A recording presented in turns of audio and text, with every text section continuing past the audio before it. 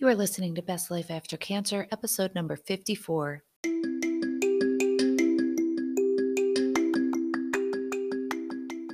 Welcome to Best Life After Cancer. I'm so glad you're here. This is the podcast where cancer survivors and caregivers can get solutions and support to overcome the life challenges brought by their cancer diagnosis. If you are ready to release your fear, regain your joy, and reduce your risk, you're in the right place. I'm your host, Dr. Deborah Butzbach. Today we are talking about the science of fear, and also something I just learned about but made so much sense: why people struggle to change their thoughts after cancer. This is a two-part episode. When I got into this, there was so much that I knew I couldn't fit it all in one episode, so be sure to listen to this part first. But first, I'm going to tell you a little story from when I was a kid. We lived out in the country with a stream about a quarter of a mile behind our house. There were no other kids for miles, so my brother and I hung out a lot, even though he was 6 years younger than me. At the end of a long winter, there was a day that was perfect, a really warm and beautiful spring day. My brother and I were outside and headed to the stream. We had spent time when things were frozen making a tree bridge across it. We got down to the stream and onto the log bridge. I was in the middle, with him right behind me, when I realized there were 3 snakes coiled up at the end of the logs, laying in the sun, likely just emerging from where they had hibernated in the mud. Another snake was down near the stream under us. My brother was pushing me from behind because I had suddenly stopped. I was so terrified I couldn't even move. I managed to gasp out what was happening, and we backed off the logs. I started screaming and running for home. My brother, of course, was freaked out and running behind me, but I thought the swishing in the long grass and weeds was the snakes chasing me. I screamed louder and ran faster. That is when I remember becoming terrified of snakes. Every event involving snakes after that was a pathway faster than the speed of light. I saw a snake and I freaked out. This bypassed thought, straight to a pounding heart, sweating and literally jumping onto whatever I could to get away from the snake, be it furniture or another human. The interactions with snakes as the years passed, man, you would have thought one jumped up and bit me on the cheek, injecting me with the deadliest of poisons. I didn't need a reason to be afraid. I just was. When I was younger and one swam out of the filter in our pool at home, I freaking walked on water to get away as quickly as I could. When my kids were little, 3 and 4 at the time, and they caught a garter snake in the backyard, I ran into the house and locked all the doors and left them outside with the snake. I'll pause here to tell you, they thought this was the funniest thing ever. They stood banging on the glass door with the little snake clutched in a chubby, dirty hand, beaming like angels. And when we were snorkeling in Thailand, I saw an unusual eel hunting on the bottom, and I swam along above it, watching its unusual behavior. For some reason, I'm not afraid of eels. Until this eel left the bottom and started up towards me, and all of a sudden I realized it was a poisonous sea snake, swimming towards my unprotected stomach. I started screaming into my snorkel and thrashing around like a woman possessed. I swear, the snake looked surprised, then worried, and then clearly decided that I was more deranged than anything it had experienced, and it swam the other direction to surface somewhere else. There was no rational reason all of these times I was so afraid.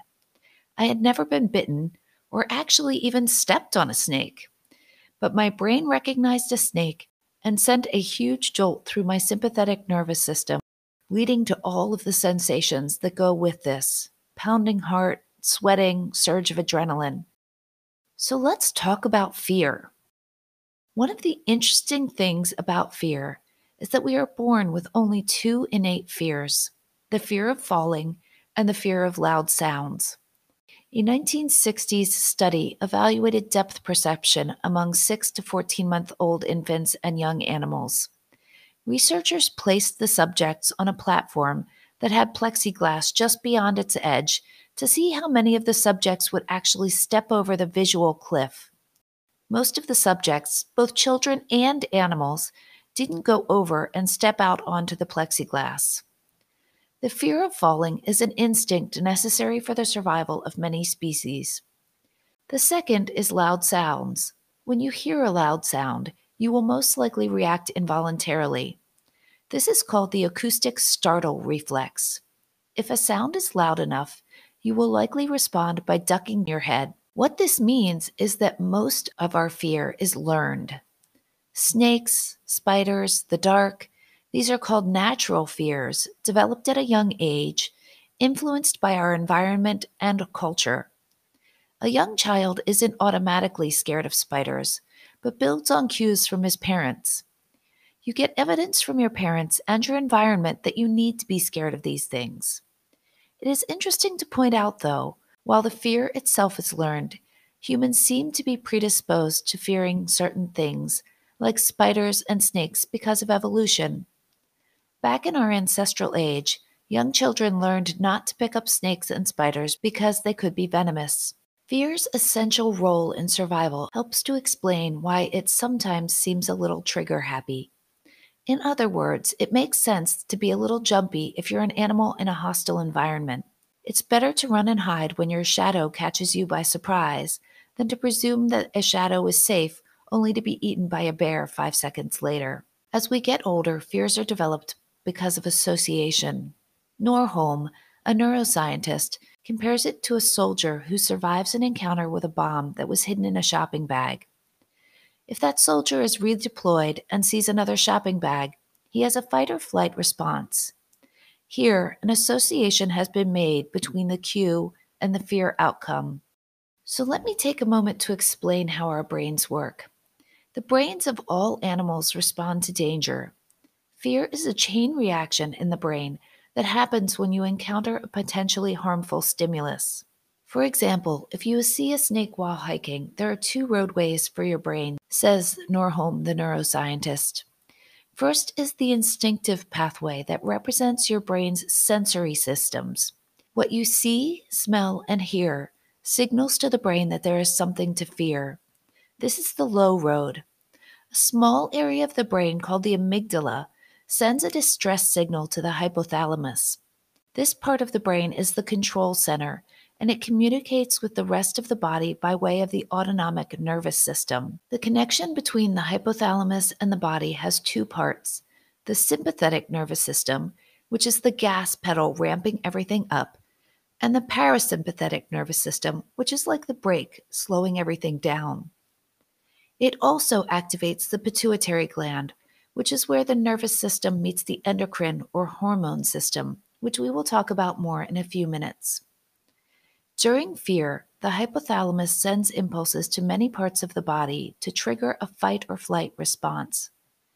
This signaling prompts many body systems to undergo changes to give your body a burst of energy needed to defend yourself or escape a potentially harmful situation. Fight or flight responses are unlearned reactions that humans and many other animals automatically make to increase their chances for survival in a potentially dangerous situation. Organisms that feared the right things and made a fight or flight response were more likely to survive and passed on their genes to their offspring. During the fight or flight response, many body systems undergo changes to give your body a burst of energy and strength needed to defend yourself or to run away from a dangerous situation. Both fight and flight require food and oxygen to provide the energy for vigorous muscle activity. What happens in the body when this system activates? Breathing and heart rate increase, peripheral blood vessels, in the skin for instance, constrict, central blood vessels around vital organs dilate to flood them with oxygen and nutrients, and muscles are pumped with blood, ready to react. Muscles, including those at the base of each hair, become tighter, causing the hairs to stand up. Goosebumps in humans. When a human's hair stands on end, it doesn't make much of a difference in our appearance, but for furry animals, it makes them seem larger and more formidable. The sympathetic nervous system also inhibits or shuts down parts of the body that are not immediately essential for fighting or running, such as the digestive system, the immune system, the urinary system, and the reproductive system. At the same time, our hormones of fear kick in. The other way to get messages to many different parts of the body is through hormones secreted by the endocrine system. The pituitary gland stimulates the adrenal gland. This is an endocrine gland located near the kidneys that produces two fear hormones, adrenaline and cortisol. These hormones are carried in the bloodstream to all parts of your body. The effect of adrenaline, also called epinephrine, is similar to the effect of the sympathetic nervous system. These hormones can boost activity in the heart and lungs, reduce the activity in the stomach and intestines, which explains the feeling of butterflies in the stomach, inhibits the production of tears and salivation, which explains the dry mouth that comes with a fright, dilates the pupils, and produces tunnel vision and reduces hearing. Fear hormones result in a longer lasting and more widespread fight or flight response than the effects of the sympathetic nervous system. Cortisol, the second hormone released, increases blood sugar level by converting stored glycogen and fats into glucose and suppresses the immune response. Fear hormones explain why you may feel the fight or flight response even after you realize there really is no danger. Normally, almost simultaneously with the low road path, there's a high road that goes through the higher cortical center in your brain. The high road says, I've seen this kind of snake before and I don't have to worry. In this way, a reasoning response can override the low road. This involves the hippocampus, a brain region dedicated to memory storage to help control the fear response. Along with the prefrontal cortex, part of the brain involved in high-level decision-making, they help us understand whether our fear response is real or justified, or whether we might have overreacted somewhat. If the hippocampus and prefrontal cortex decide that the fear response is exaggerated, they can dial it back and dampen the amygdala's activity. This partly explains why people enjoy watching scary movies. Their sensible, thinking brain can overpower the primal parts of the brain's automated fear response. We will talk about this a bit more in the second episode of the Fear series. Sometimes, though, our fears evolve into a phobia that shortcuts the high road. Over the years, I attributed a thought to this process. I hate snakes. But here's the thing. I talk about changing thoughts, but the truth is, when we have a trauma response to something, we skip the thought and go straight to those feelings of terror in our bodies. I could think all I wanted, that snakes are part of the ecosystem, that they are not slimy, that they are more afraid of me than I am of them, but none of that matters if we bypass the thought and go directly to the fight or flight response. I had known this for years, but I was listening to an awesome class by Simone Sewell, and she pointed out that this trauma response may drive how we respond to things. I had a light bulb moment. Oh, so some of my people can't stop this loop because they are bypassing the thoughts and going straight to a fear response. So when you go for a test and they tell you after the doctor wants to see you, if you feel a sensation like what you felt when you were first diagnosed and your brain goes straight to terror that the cancer is back, when you hear that someone famous died from the cancer you have, you may be skipping the thought and going straight to a gut-wrenching fear. In psychiatry, phobias are classified as an anxiety disorder. They are often an irrational and overactive fear of something that may not cause harm. They can attach to pretty much anything and significantly impact people's lives. There is no hard and fast reason why a phobia will develop. Both genes and the environment can be involved. Sometimes the origin can be relatively easy to understand. Someone who witnesses someone falling off a bridge may later develop a phobia of bridges. In general, though, a phobia's origins are tricky to unravel. After all, most people who witness someone falling off a bridge do not develop a phobia of bridges, so there is more to it than simple experience. While not completely understood, scientists have uncovered some of the brain pathways that trigger phobias. Given our understanding of the amygdala's involvement in the fear response, it is unsurprising that phobias are linked to heightened activity in this region of the brain. One study discovered that there was a disconnect between the amygdala and the prefrontal cortex, which normally helps an individual override or minimize the fear response. Aside from the fear felt when someone with a phobia meets their nemesis, these individuals are also in a heightened state of arousal. They always expect to see their trigger, even in situations where it is not particularly likely to appear.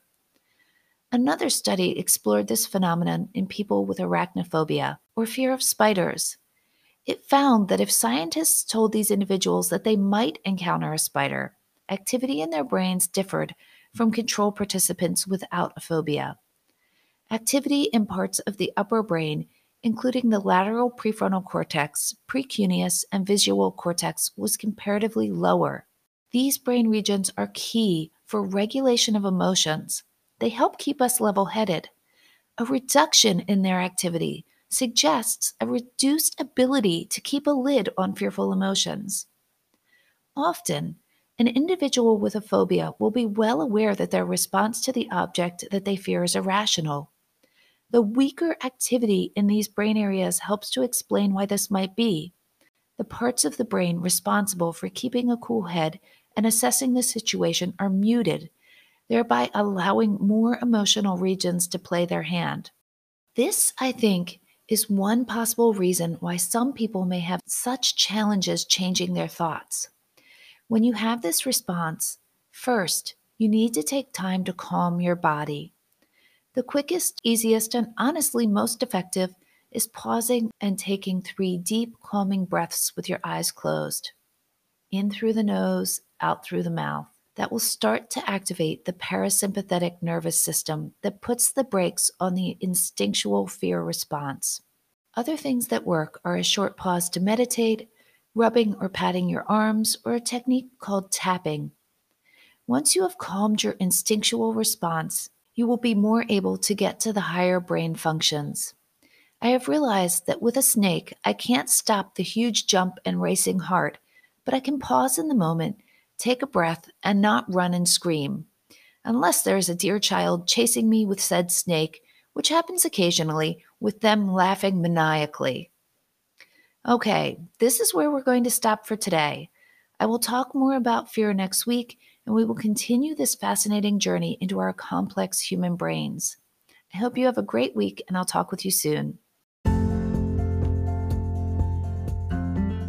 Thanks for listening to Best Life After Cancer. Did you know you can get more information on my website, bestlifeaftercancer.com? There is also a Facebook page, Best Life After Cancer MD, where there is a group just for survivors. Here you are able to interact with me, ask questions, and get more help. I'd love to see you there. Have a great week, and I'll speak with you soon.